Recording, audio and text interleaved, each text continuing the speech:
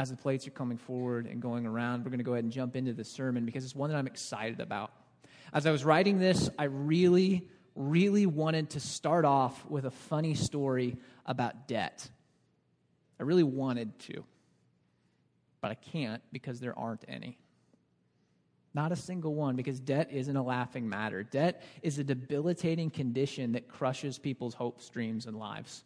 That's the reality of debt. You know, right now, the average American citizen is carrying around $6,375 in credit card debt. Statistically, that's the average. The average auto loan given out by a bank right now in the United States is in the neighborhood of $30,000. And if you are a college student, depending on what studies and figures you look at, chances are good that you are going to graduate with somewhere between $25,000 and $40,000 in student loan debt. So we're just going to call it 30 for the sake of our easy math this morning. You add all that up, and what you find is that a statistically average American citizen between the ages of 20 and 30 is carrying around somewhere in the neighborhood of $66,000 of debt.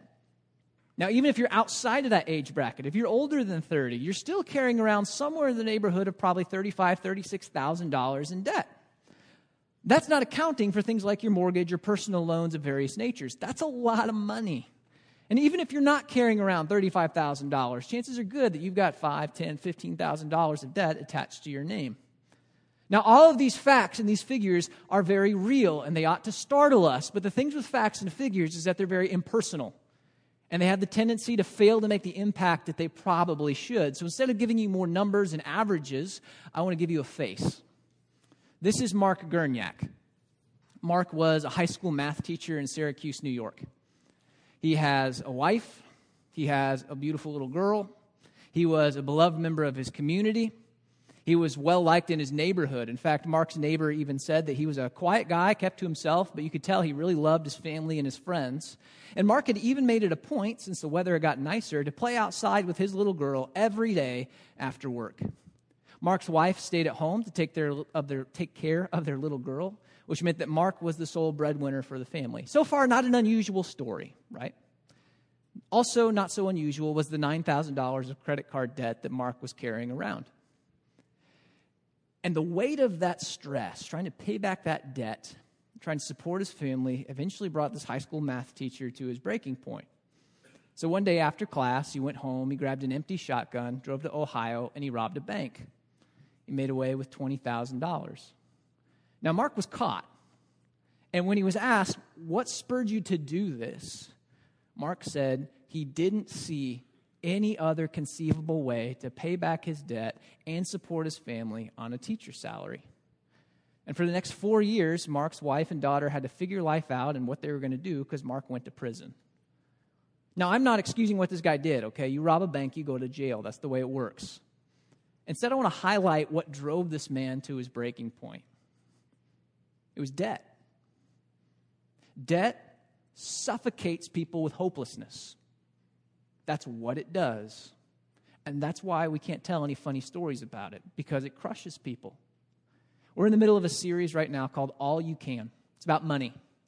And this morning we're going to continue with a message called Save All You Can. Last week we talked about Earn All You Can. Go out there, work hard, earn all the money you can. Just don't fall in love with it.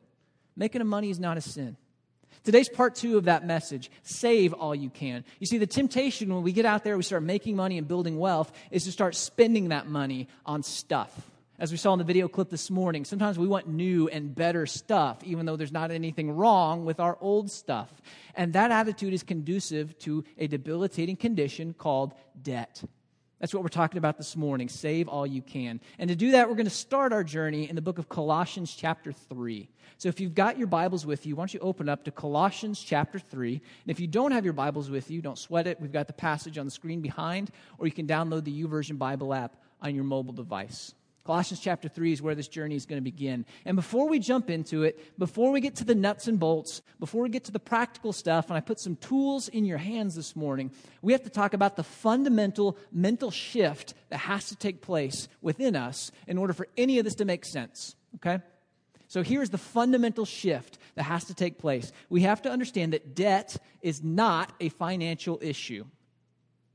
Now, I can see some of you giving me puzzled looks, like, what are you talking about? We're talking about money. Of course it's a financial issue. Not really. We do not find ourselves in debt because we have insufficient funds or because we don't have a large enough income. Debt is not a financial issue. That's just symptoms. It is first and foremost a spiritual issue. And the book of Colossians starts to make sense of that and clarify that for us in chapter 3, verse 5. Listen to what it has to say. It says, "Put to death, therefore, whatever belongs to your earthly nature, sexual immorality, impurity, lust, evil desires, and greed, which is idolatry. Put to death, therefore, whatever is of your earthly nature." That would be our flesh. This is one of the terms that the Bible uses to talk about that part within us that desires sinful and destructive things. In the book of Romans, chapter 8, the Apostle Paul, he says that there's this conflict happening within us between our fleshly nature and our spiritual nature, and we have to make the decision as to which one we're going to belong to. We've all probably felt that tension before. It's talking about the deepest parts of who we are. So this is a spiritual issue here that we're talking about. Put to death, therefore, the earthly nature. And then it describes some of the things that that earthly, fleshly nature desires. Sexual immorality, impurity, lust. Those are things that talk about our sexual appetites. And then we get into some terms that are a little more applicable for our discussion this morning. The first one is evil desires. Now, you may or may not be aware of this, but the New Testament, it didn't fall out of the sky in English for us to read today. Originally, it was written in an ancient dialect of Greek. And we translated that into English because it's easier to read. Nobody wants to learn a foreign language just so they can read Scripture. Now, that's a huge bonus, and we're blessed to have our English Bibles with us. But one of the downsides is that there are nuances to some of the words that tend to get glossed over. And this word that we translate as desires is one of those nuances that are lost. You see, it has this overtone of covetousness, this wanting that something that doesn't belong to me. It's kind of a jealousy or an envy for your neighbor's possessions. These are the evil desires that's being spoken of there. So that's the first interesting term. Second interesting term is that word greed. The original Greek word there, when we hear greed, we might think of just money, but that word that's used is a little more general. It can talk about stuff, too. It's really just this desire for more, a wanting more-ishness. It's probably a better translation, but that's not grammatically appropriate, so we can't do that. But it's just this wanting more stuff, more things, newer things, nicer things. I just want more. And this is the kicker, okay? This is where this passage gets real interesting and real convicting. It says that this greed, this wanting more-ishness, is idolatry. It is the worship of something other than God. And you might be sitting there thinking, well, how does that work? How does me wanting more or wanting newer, nicer, different things, how does that become idolatry? Well, I'm going to explain it for you, but first we need to watch a commercial for just a second. I am impossible. I am an idea too bold to be chained, too powerful to be tamed. I am a big bang. I'm changing the game. Pro you, warriors, doubters, preventers. I am the idea that has to be born, the revolution that has to be won, the story that has just begun. I am unstoppable, a rocket, a cannonball, a carbon fiber body lighter than wind, stronger than storm. I am born electric. I am sheer energy, the force of tomorrow. I am possible.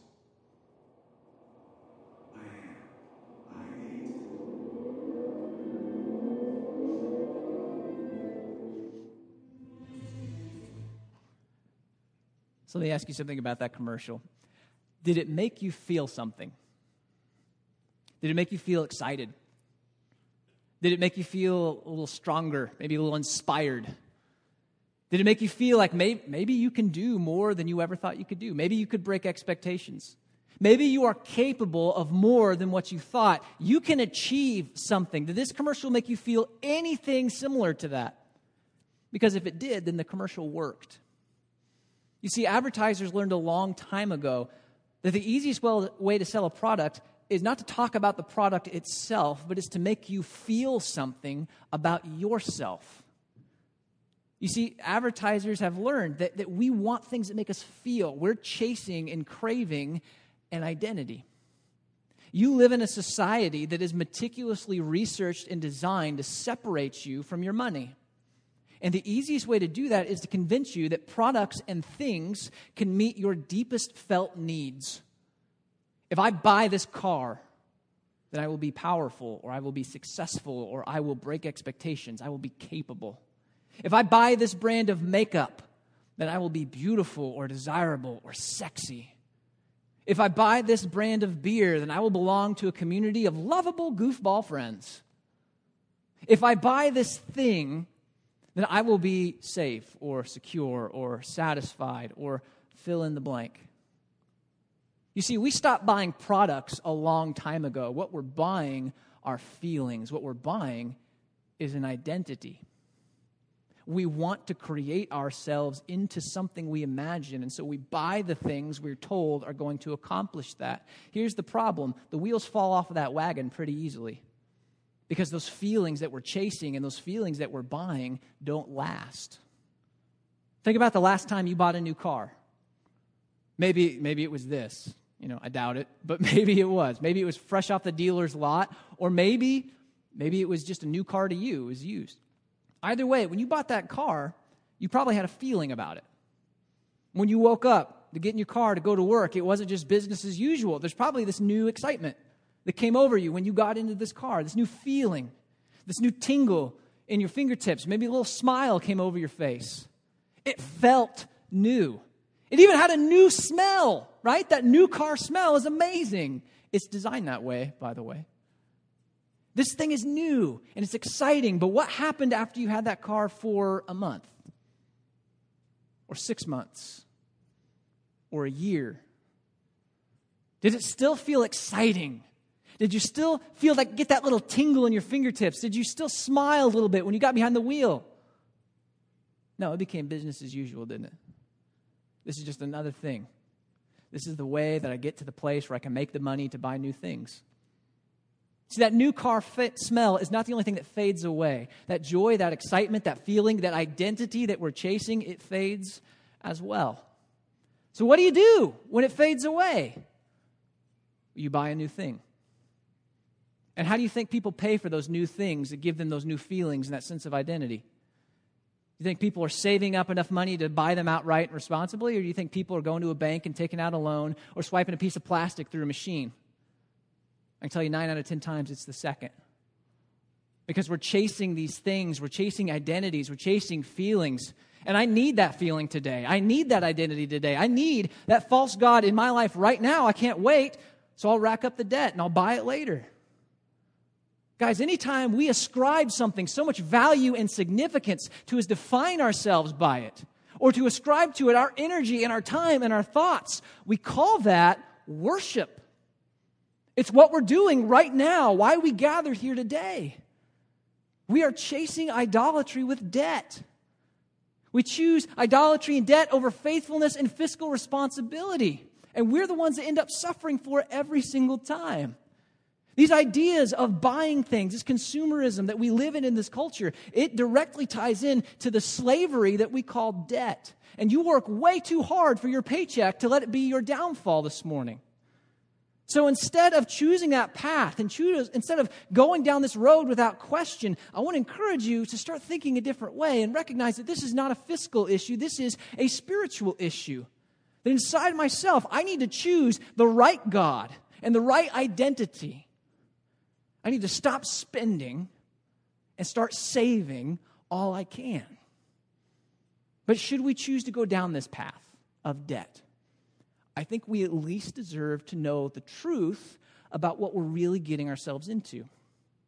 You see, anytime we choose debt, we are choosing and entering into slavery. And that may sound a little extreme, but as we're going to see in a moment, it perfectly describes our choice and situation. Now, if I were to stand on the stage this morning and say to you, hey, I'm going to sign some people up for bondage today, who's in? Nobody's going to raise their hand, right? Nobody's going to sign that dotted line. In fact, we're offended at the very notion of belonging to any individual person. That's disgusting in our culture. Slavery is evil. And yet, it's funny to me how willingly We enslave ourselves to companies and banks in exchange for inept identities and fleeting feelings. Anytime we choose to run that credit card, Visa owns us. Anytime we sign that loan, that bank owns us. Listen to what Proverbs chapter 22, verse 7 has to say. If you have your Bible with you, flip over to Proverbs 22. We're going to be there for a minute. It says, "The rich rule over the poor, and the borrower is slave to the lender." The rich rule over the poor, and the borrower is slave to the lender. That's not that hard to understand. You go into debt, that creditor owns you. And if you don't believe me, listen to what the proverb goes on to say a little later in chapter 22, verse 26. It says, "Do not be one who shakes hands in pledge or puts up security for debts." Meaning if you sign up for personal debt or if you are co-signing for somebody else's debt, which is a bad idea, don't do it. It says, if you do that, if you lack the means to pay, your very bed will be snatched from under you. Meaning if you enter into debt and you can't pay, your wages get garnished, or your car gets repossessed, or your home enters into foreclosure. Does that sound like you have power over your own life, or does that sound like somebody else has power over you? The bank, the creditor, whoever, they own you. They say jump, you say how high. They say pay up, you say cash or check. And you don't have a choice in the matter. You're not holding the cards. You are not in the driver's seat of your own life. You do not have control. Now let me ask you, what word describes that other than slavery? This is the reality, folks. Visa owns us. The bank owns us. Fannie Mae, Freddie Mac, they own us anytime we take that money. It is bondage. The kind of bondage that God does not want for your life. This is a God who sent His own Son into this world to take all our sin, all of our spiritual debt upon Himself and to erase it, to give us a free and clear slate, a new beginning, freedom and joy and peace. And those aren't just things He wants for us someday in heaven. Those are things He wants for us now, today. And debt diminishes and drowns and destroys all of those. It suffocates us with hopelessness. But it doesn't have to be that way. This freedom that God wants for you is not impossible. And when you find it, you see the whole world with a different set of eyes. When you wake up in the morning, the air literally tastes a little different with that first gasp in the morning. I'm here to tell you, when I made the last payment on my student loan, I woke up the next day and said, it tasted like freedom.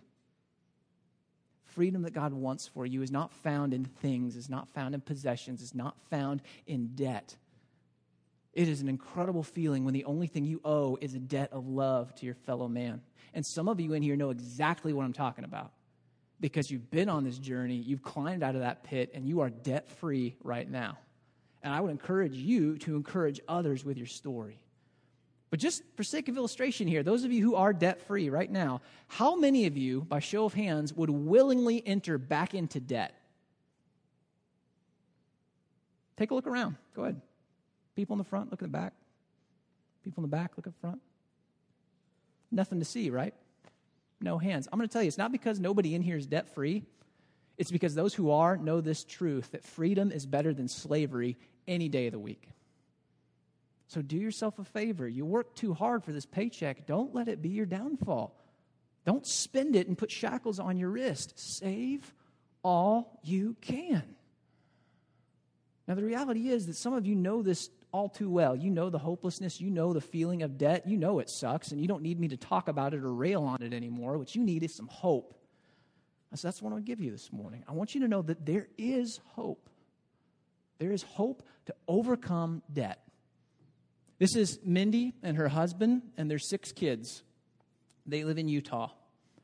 Mindy is a stay-at-home mom. She homeschools their kids. David does something with software. I don't understand it. But they found themselves one day in $400,000 of debt.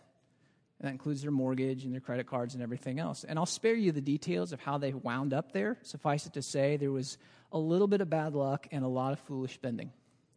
And one day they just got sick of being in debt. And they said, we're going to kick this thing in the tail and we're going to climb out.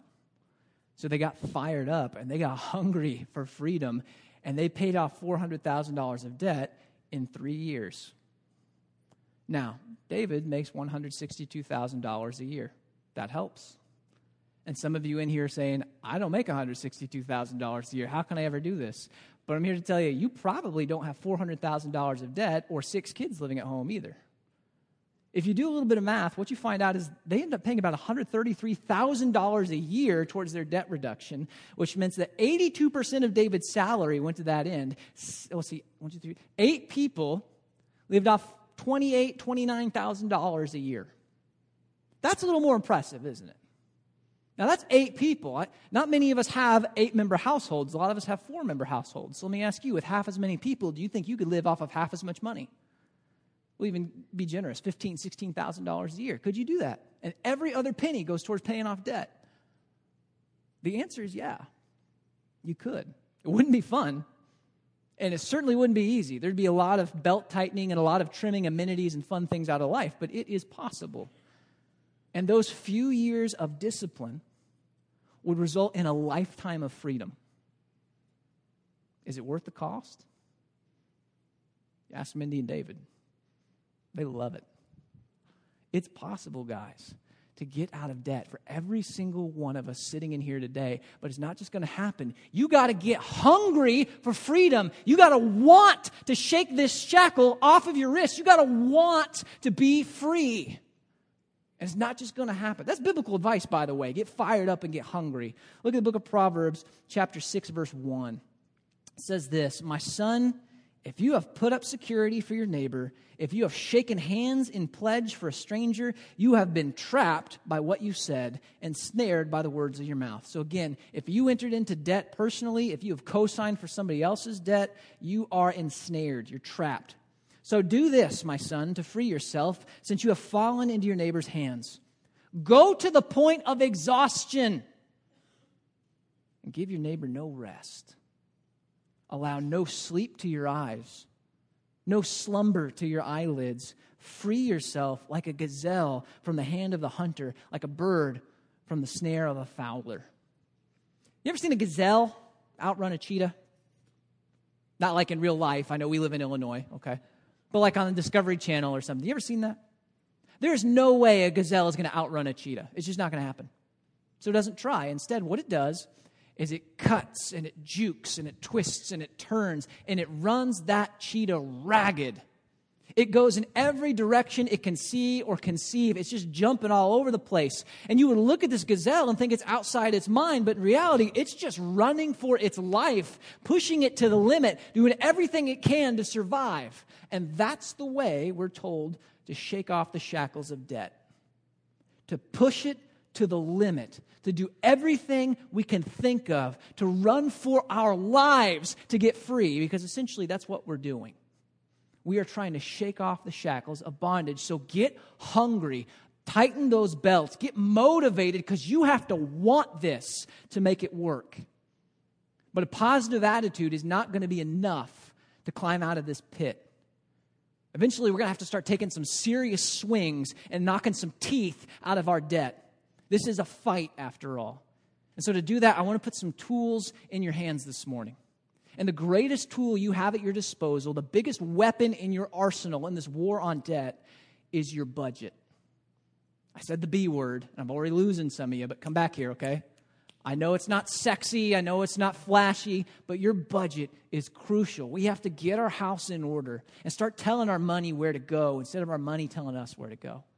That also, by the way, is biblical advice. Proverbs chapter 27, verse 23. And by the way, if you're following along in the bulletin, there's a misprint here. That's my fault. I wasn't paying attention when I sent my notes off to Felicia in the office. We're in Proverbs 27, 23.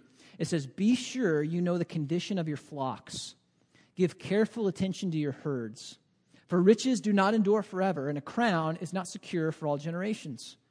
When the hay is removed and the new growth appears and the grass from the hills is gathered in, the lambs will provide you with clothing, the goats with the price of a field. You will have plenty of goat's milk to feed your family and to nourish your female servants." Now, this is talking about shepherding. Okay, and it's talking a lot about the business of shepherding. It's the ancient business of ancient people. And it's essentially saying this: if you keep your flocks in order, okay, you take care of them, they're going to take care of you.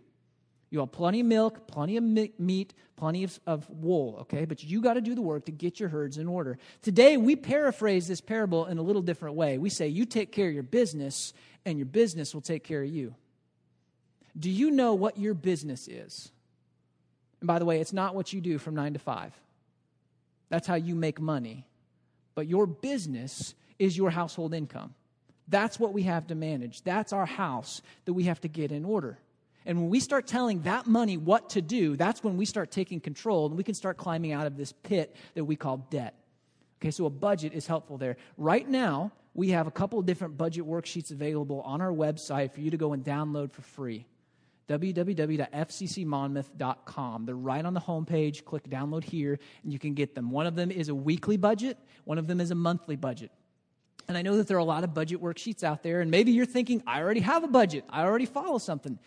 Just go with me here, okay? I love these worksheets because they list out all of the reasonable categories that 99% of people spend their money on, and then it has 3 columns. One for what you plan to spend, your budget.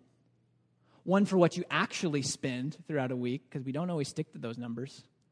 And then one column to show you the difference of where the money is leaking out, of where the money is slipping through our fingers, and to show you the total amount of power you have to overcome debt.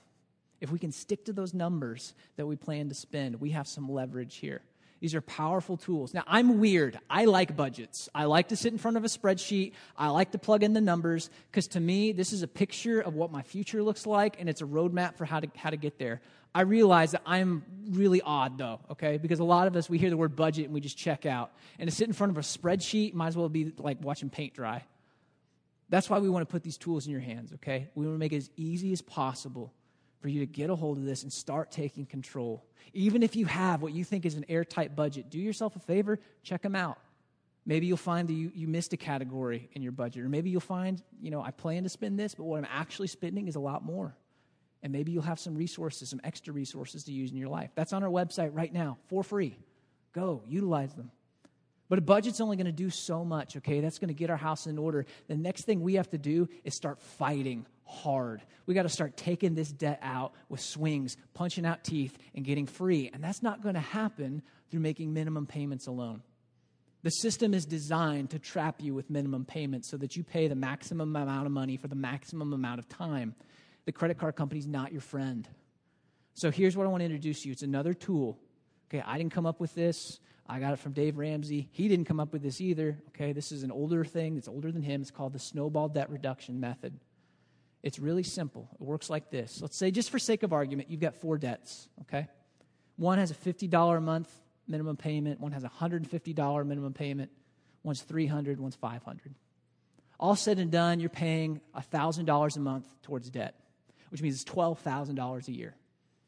Now, how many of you, by show of hands, would like to have an extra $12,000 a year sitting in your bank account? Okay, some of you aren't raising your hands, and if that's the case, if you can snub your nose at $12,000, you don't need to be listening to me, okay? No, I think we all would enjoy that. So let's make that happen, okay? What you do is you line up your debts from the smallest minimum payment to the greatest, and you make minimum payments on everything except that smallest monthly payment.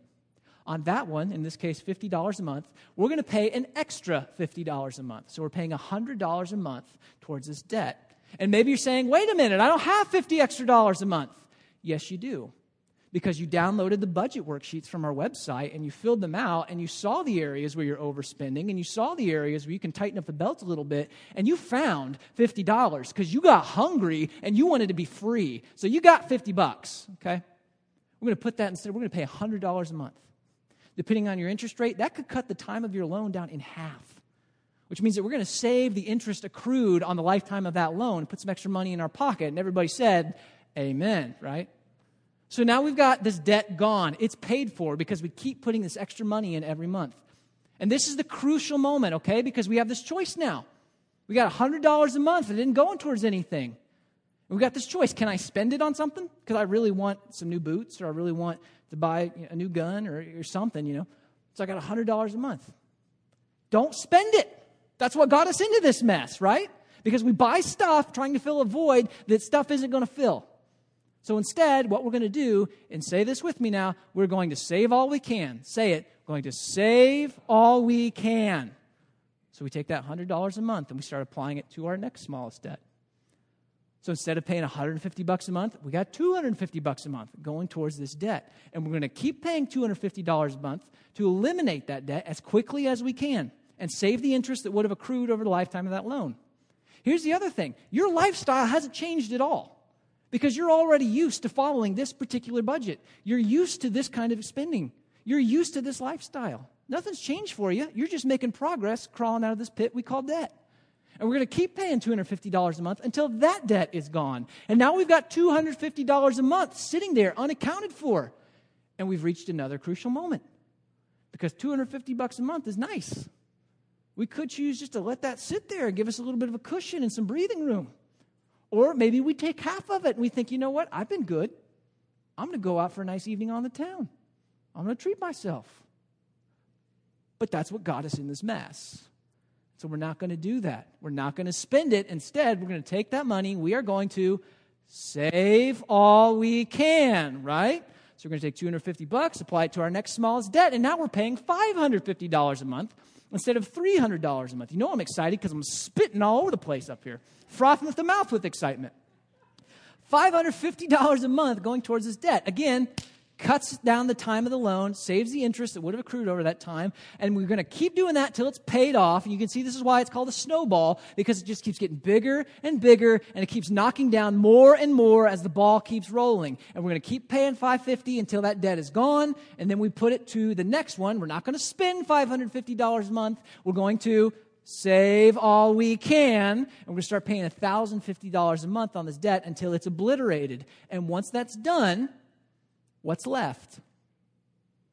Freedom. Restful night's sleep. You don't break out in a cold sweat every time the phone rings because you know there's not a bill collector on the other end, okay? Emergency comes up, you're fine because you've got $12,000 extra at the end of the year sitting in your bank account to cover some emergencies. You found freedom. You found peace of mind. And all it took was some discipline, some hard work, and an extra $50 a month. This template, it's a spreadsheet template for Excel, for OpenOffice, whatever you use. It's available on our website right now. You go to that home page, click download here. And I didn't create this template. Somebody else created it. And here's the cool part. He put his own financial figures and numbers into this equation for you to look at and to see how this worked in his life. And we tell you, he had a lot more debt than probably you or I. But it worked. So all you got to do is just plug your own numbers into this template. It does the math for you and shows you a reasonable snapshot of what your payment plan looks like and how long it's going to take. That's available for free right now on our website, fccmonmouth.com. Just go download it.